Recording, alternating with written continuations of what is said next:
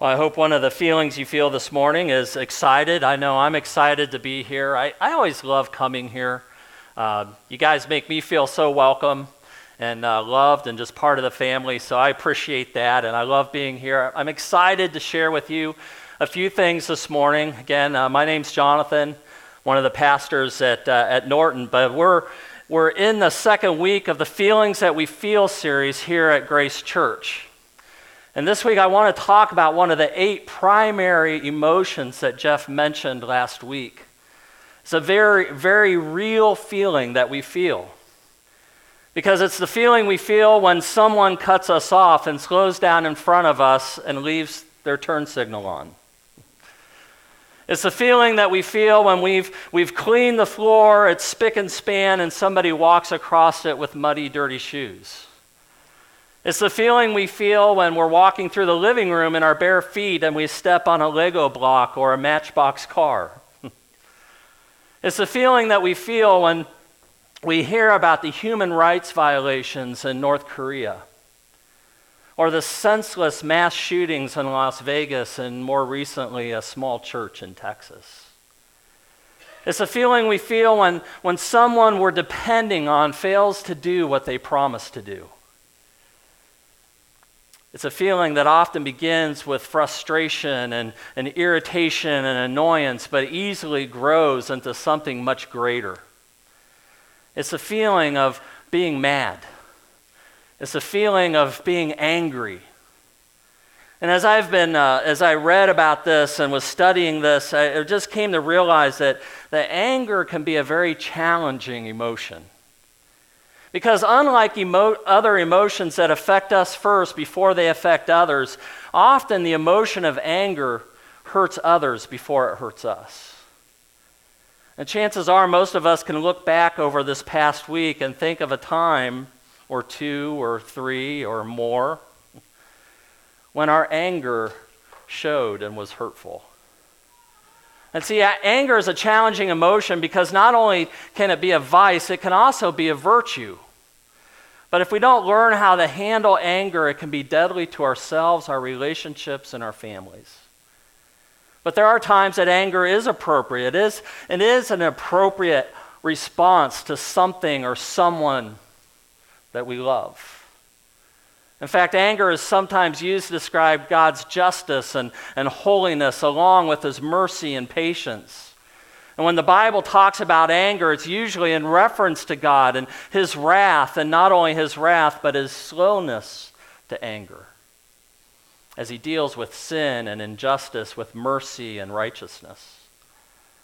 There are times when anger is appropriate and even helpful. It's an emotion we need to learn how to express in godly and helpful ways.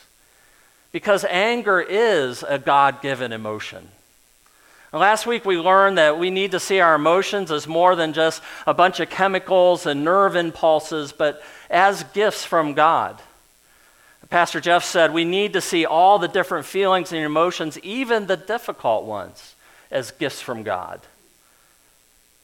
Meant to help us navigate life and experience life to the fullest.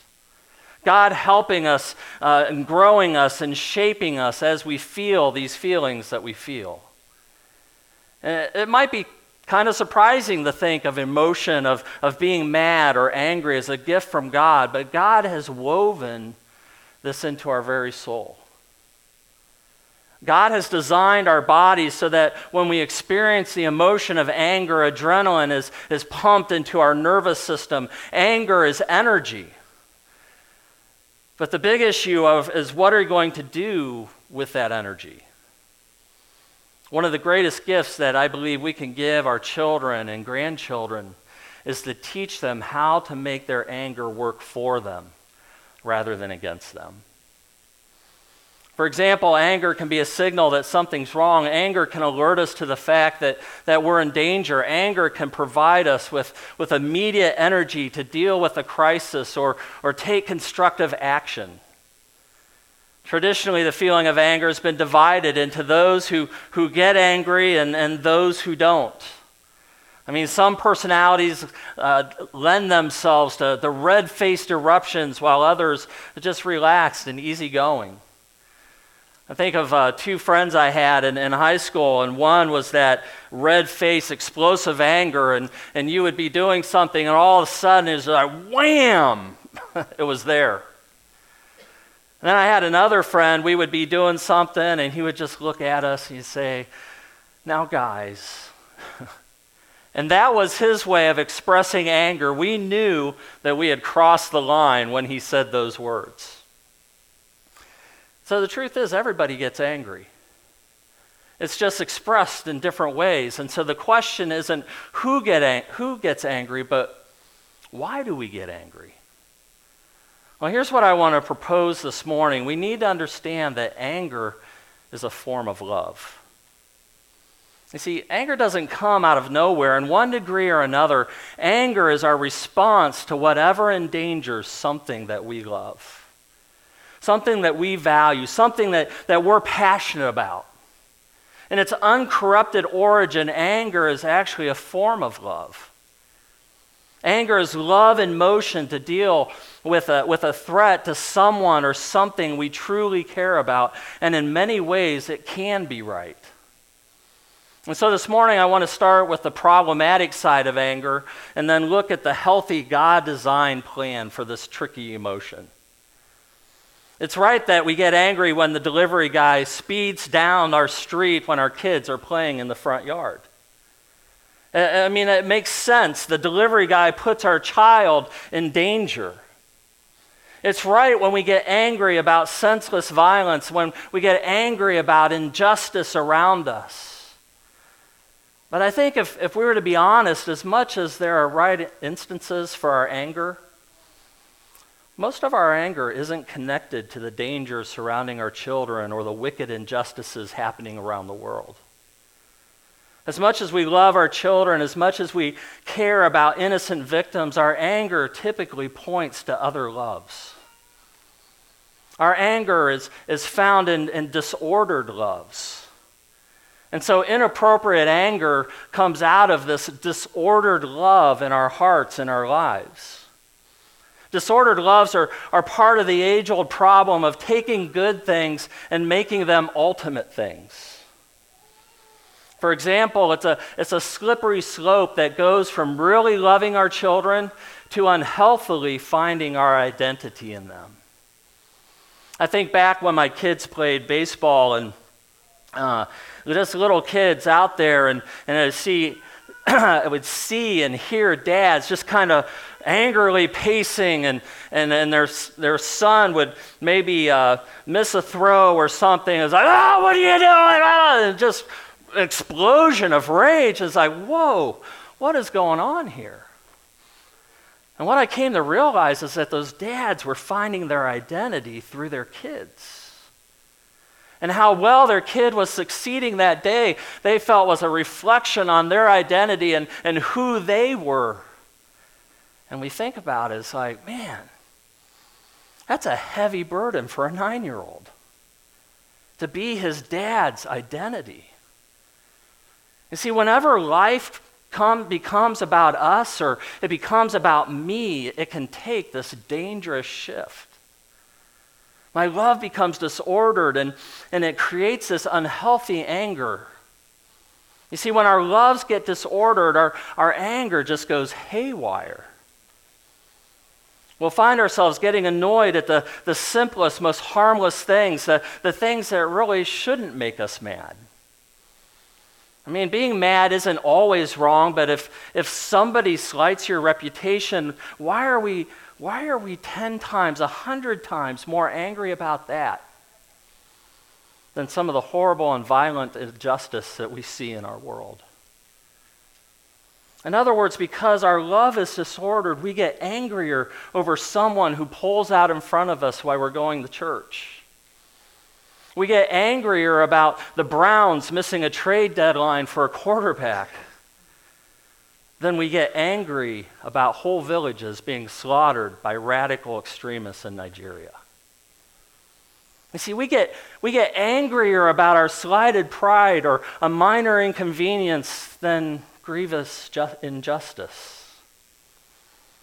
Truth is, if we find ourselves angry about just getting snubbed or an inconvenience, maybe the problem might be we love ourselves too much.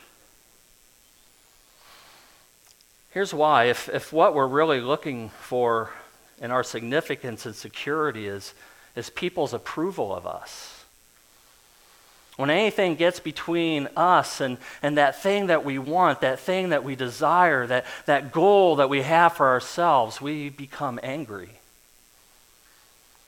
Well, we're going to be bouncing around a lot this morning, but Paul has a lot to say about anger in his letter to the Ephesians. Ephesians chapter 4. In verse 22, this is what the Bible says. You were taught with regard to your former way of life to put off your old self, which is being corrupted by its deceitful desires, to be made new in the attitude of your minds, and to put on the new self, created to be like God in true righteousness and holiness. Therefore, each of you must put off falsehood and speak truthfully to your neighbor, for we are all members of one body. And listen what he says, in your anger do not sin. Do not let the sun go down while you are still angry. Do not give the devil a foothold. Paul's telling us that anger's present. We should acknowledge it, and not only acknowledge it, but then seek to control it. We're not to hang on to unresolved anger, because anger was meant to be a visitor, not a resident. And so when we let the sun go down on anger and we let it fester and simmer inside of us, Satan, the devil, will use it as a catalyst to wreak havoc within us.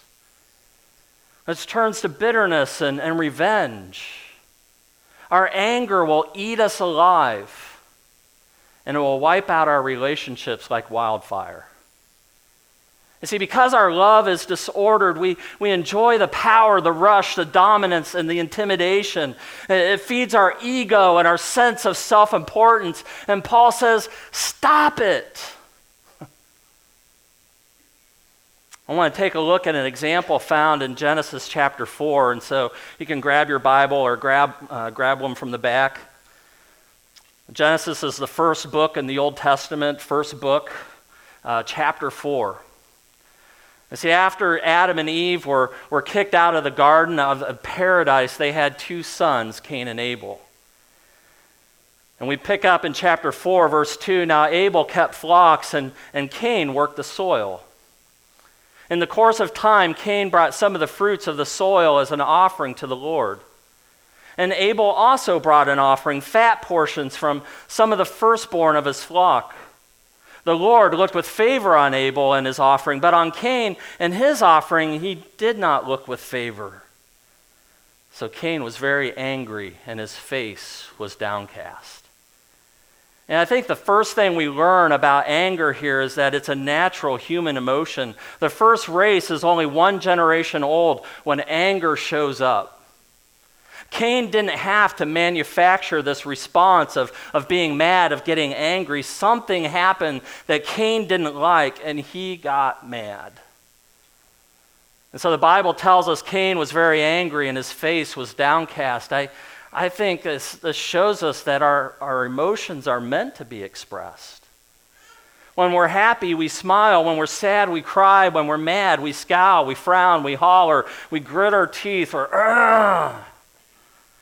And it's to be expected. Emotions aren't meant to be hidden or buried or stuffed. They're meant to be expressed in healthy, godlike ways.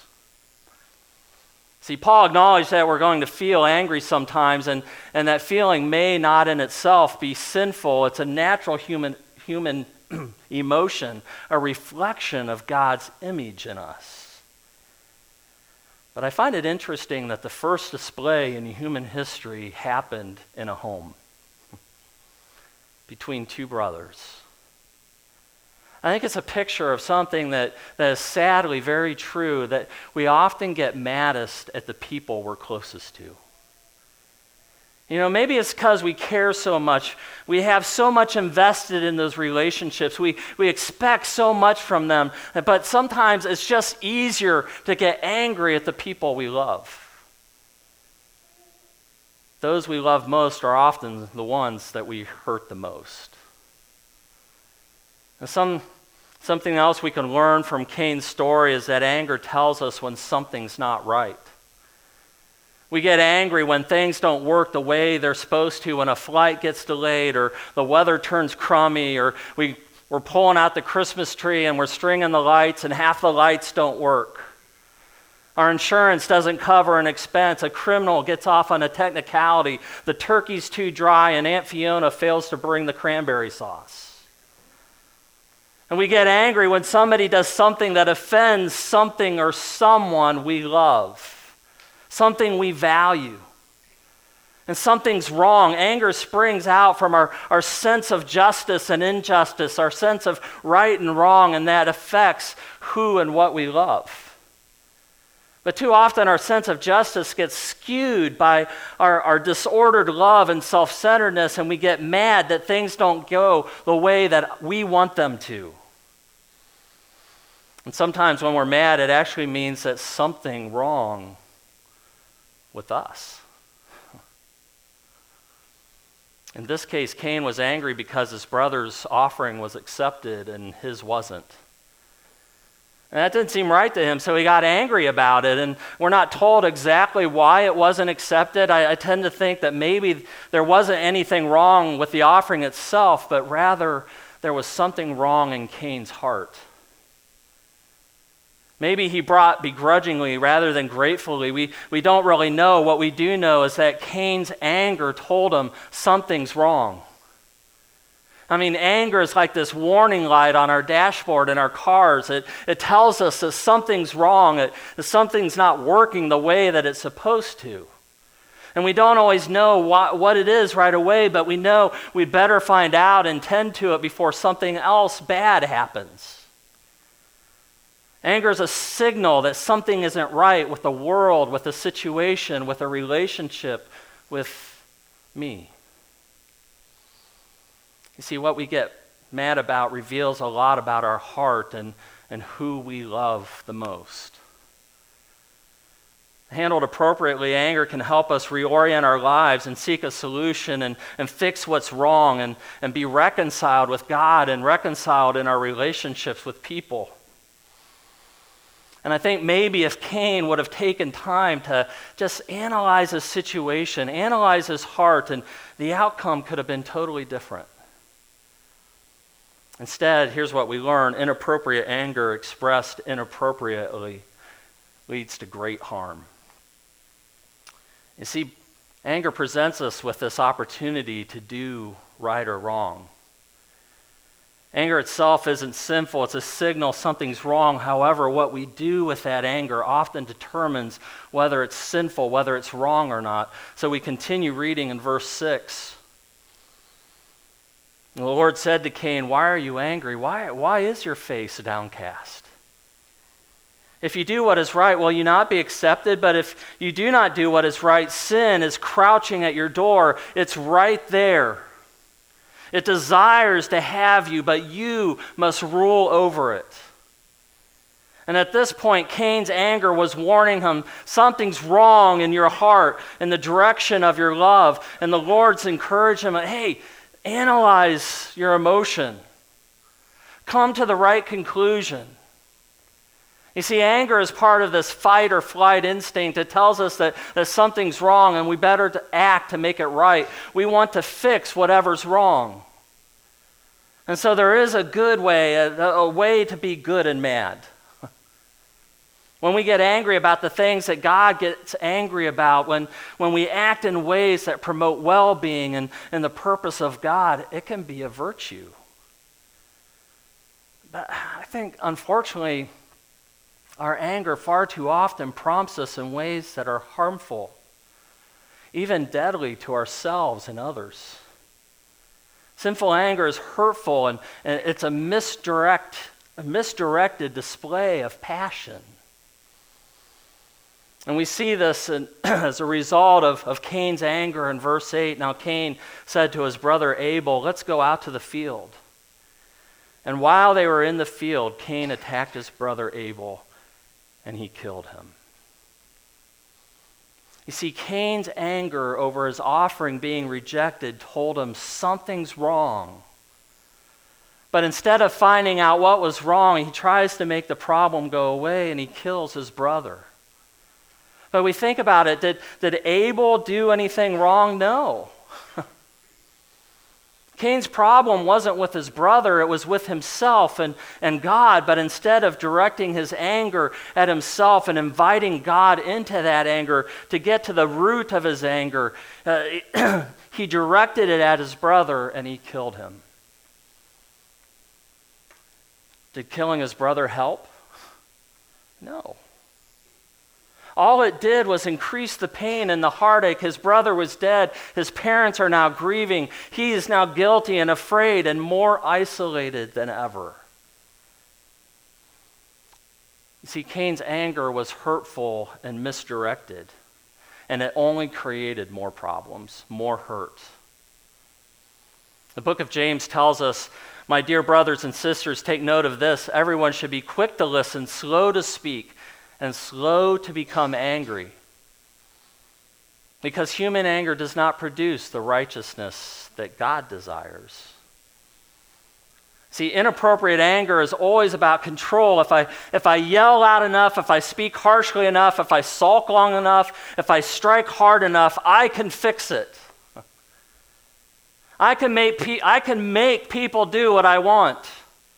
And so anger gives us this illusion of control, of reckless control. But as I've observed myself and relationships around me over the years, I realize there's one or two ways that people respond to problems and respond to things that are wrong in their life in anger. They respond like battleships or submarines.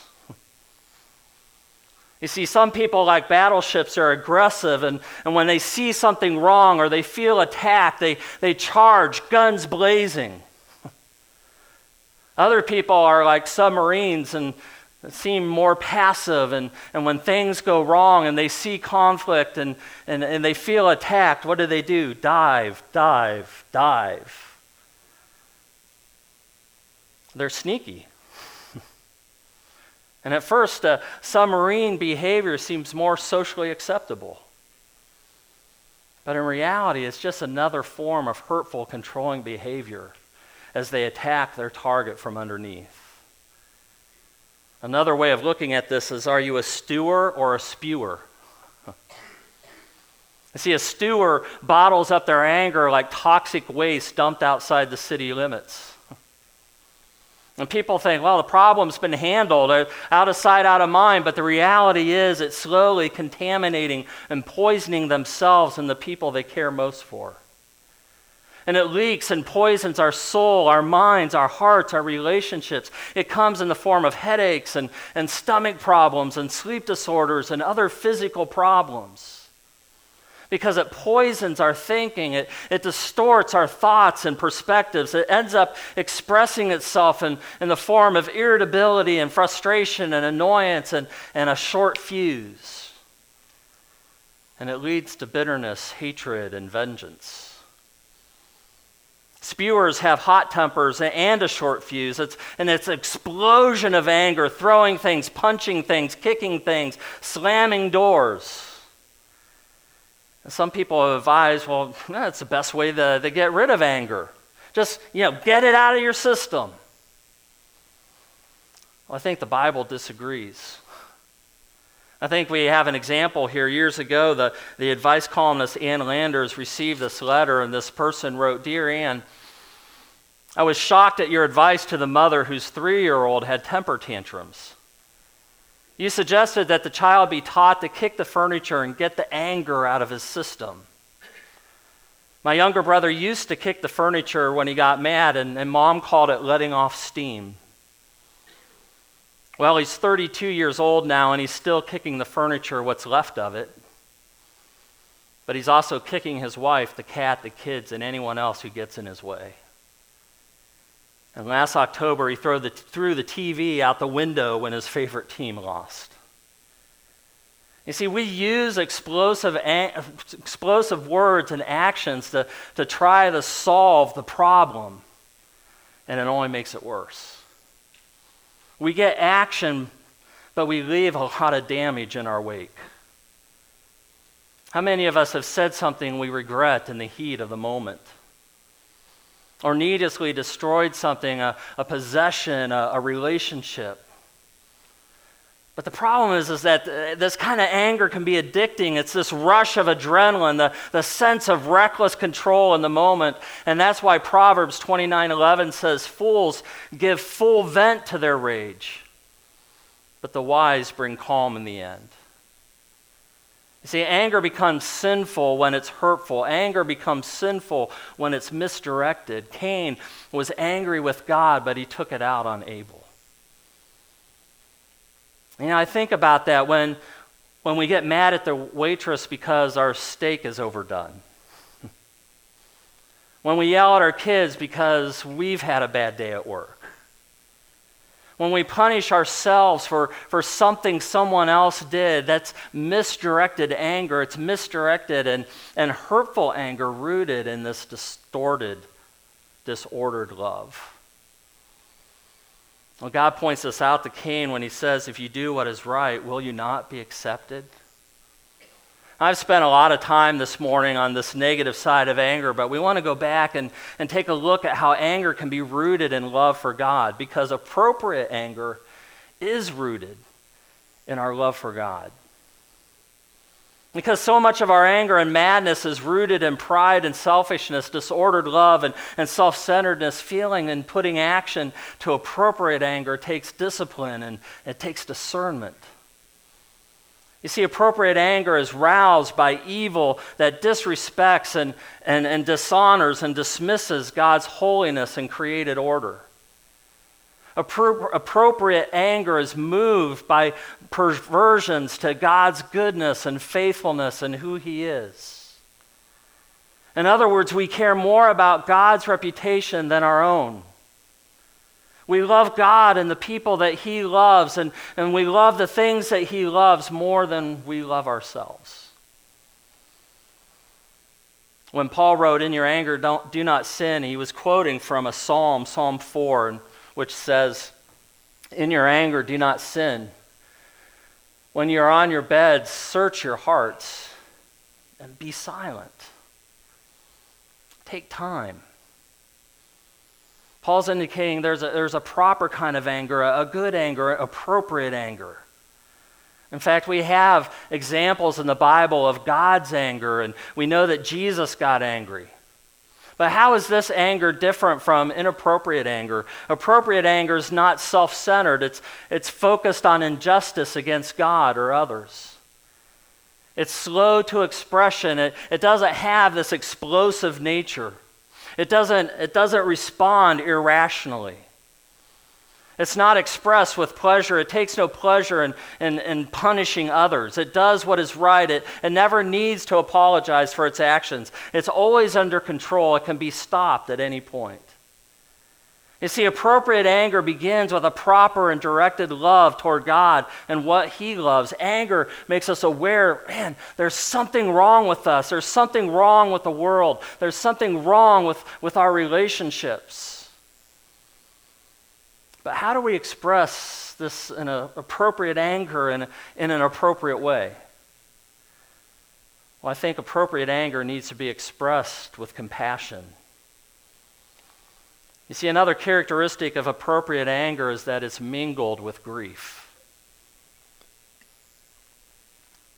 It's described for us when Jesus is in the synagogue on the Sabbath day.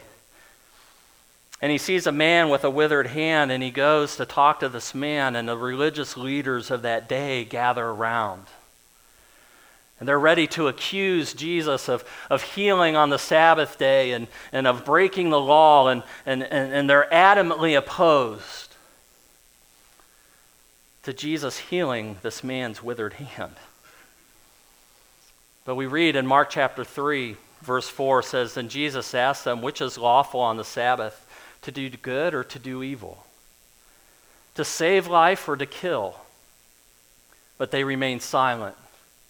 He looked around at them in anger and deeply distressed at their stubborn hearts, said to the man, "Stretch out your hand." He stretched it out, and his hand was completely restored.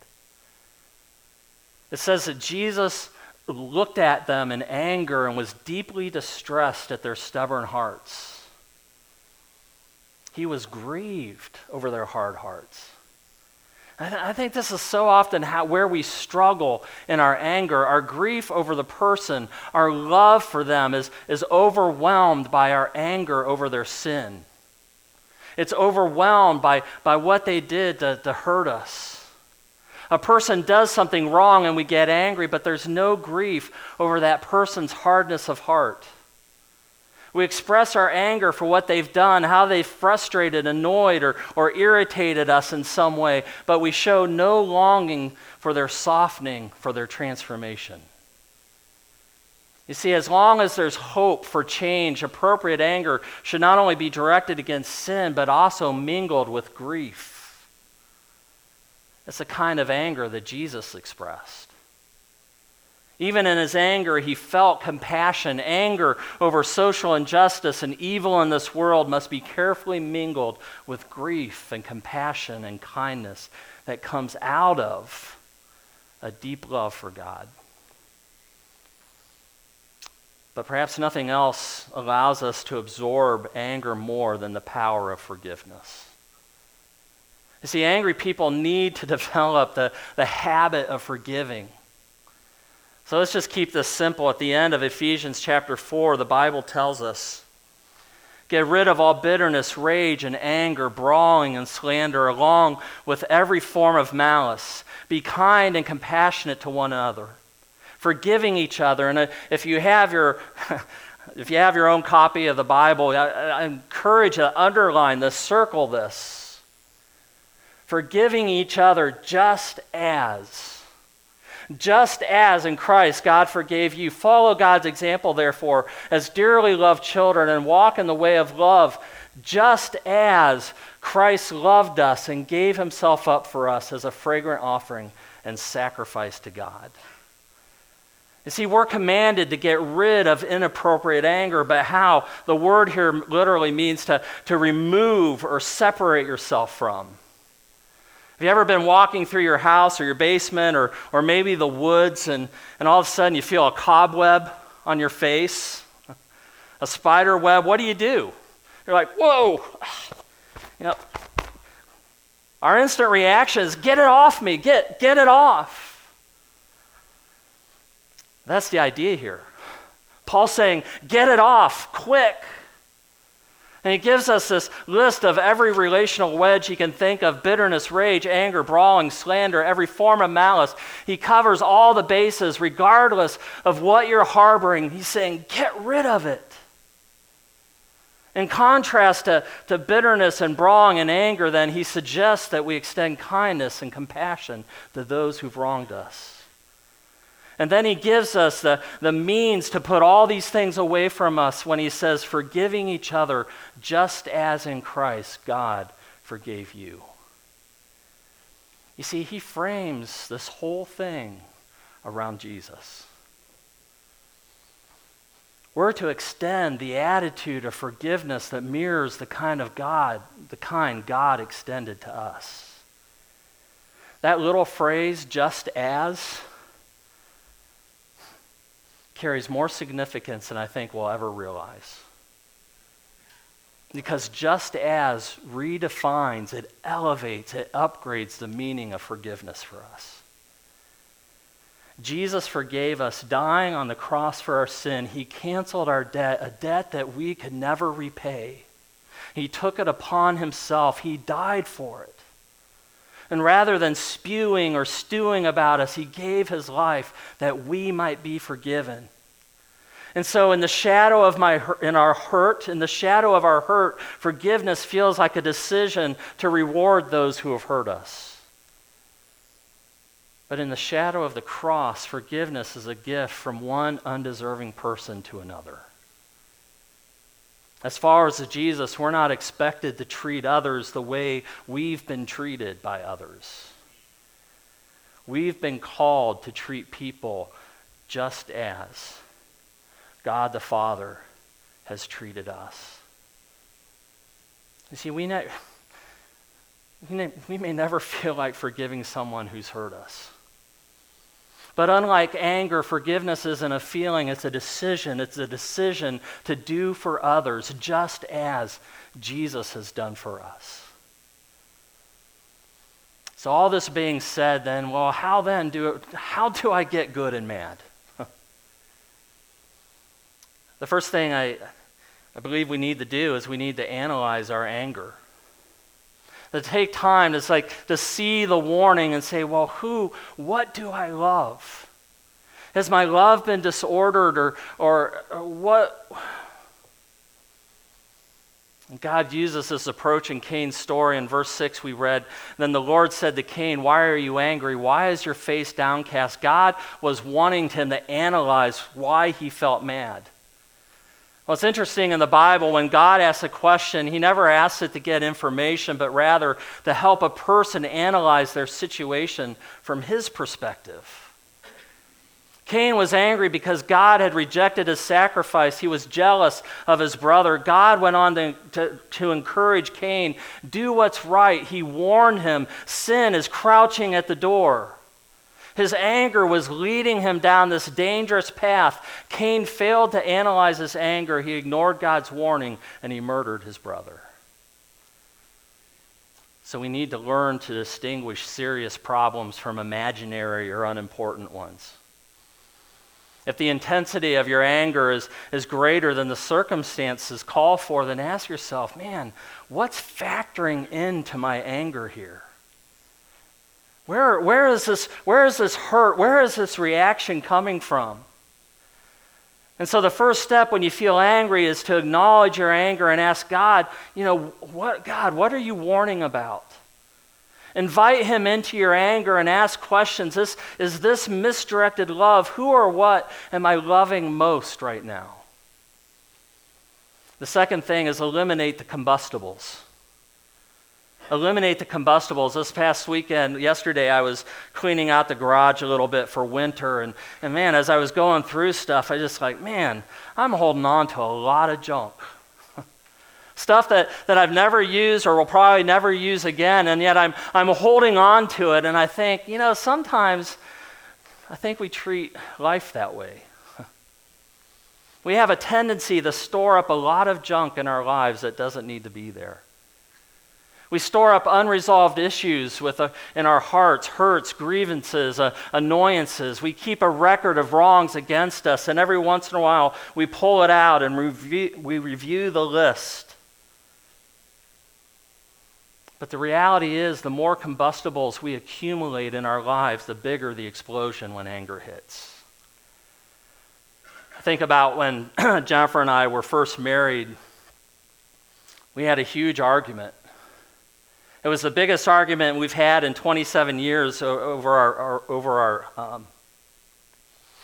our marriage. But we were experiencing a lot of stress, and there was a lot of things going on in our lives. We hadn't quite learned how to communicate with one another well, and we'd let things build up, and all it took for this explosion of anger was a missing button.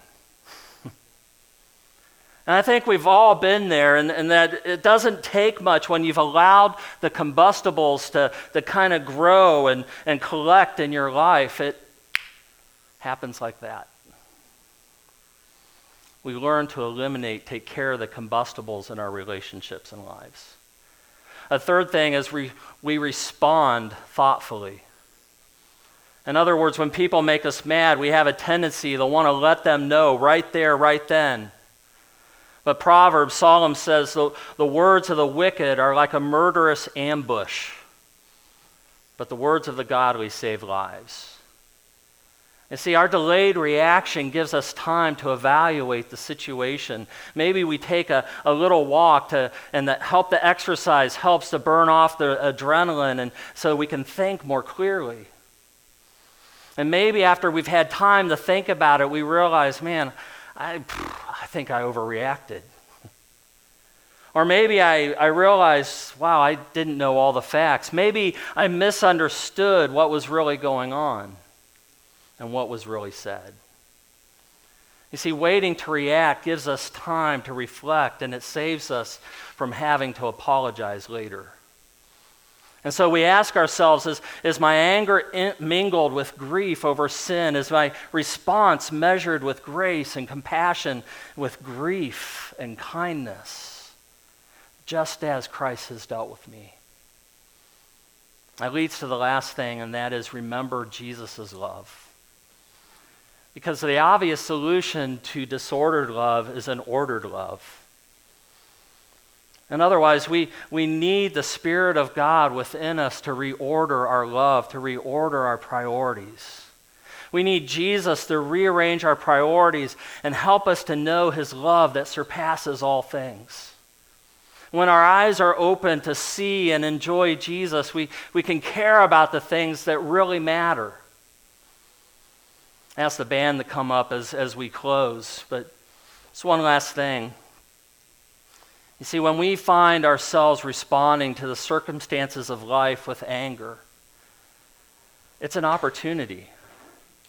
It's an opportunity to invite God into that anger, to grow spiritually, to develop character, to honor God, and to love people just as he's loved me. We think about it this way: while suffering the greatest indignity and injustice, Jesus could have spewed in anger, but instead he prayed a prayer of forgiveness. Father, forgive them, for they know not what they do. And when Jesus chose to respond with forgiveness and grace, the greatest of all miracles occurred. Sin wasn't ignored, it was healed. Death itself was destroyed. A long chain of evil was broken, and even a new pattern was established. Good for evil, blessing for curses, compassion for aggression. You see, and the day we determine to do this is the day that we learn to prioritize God's heart above all else. And we learn how to appropriately express our God-given emotion of anger with an ordered love. Let's pray.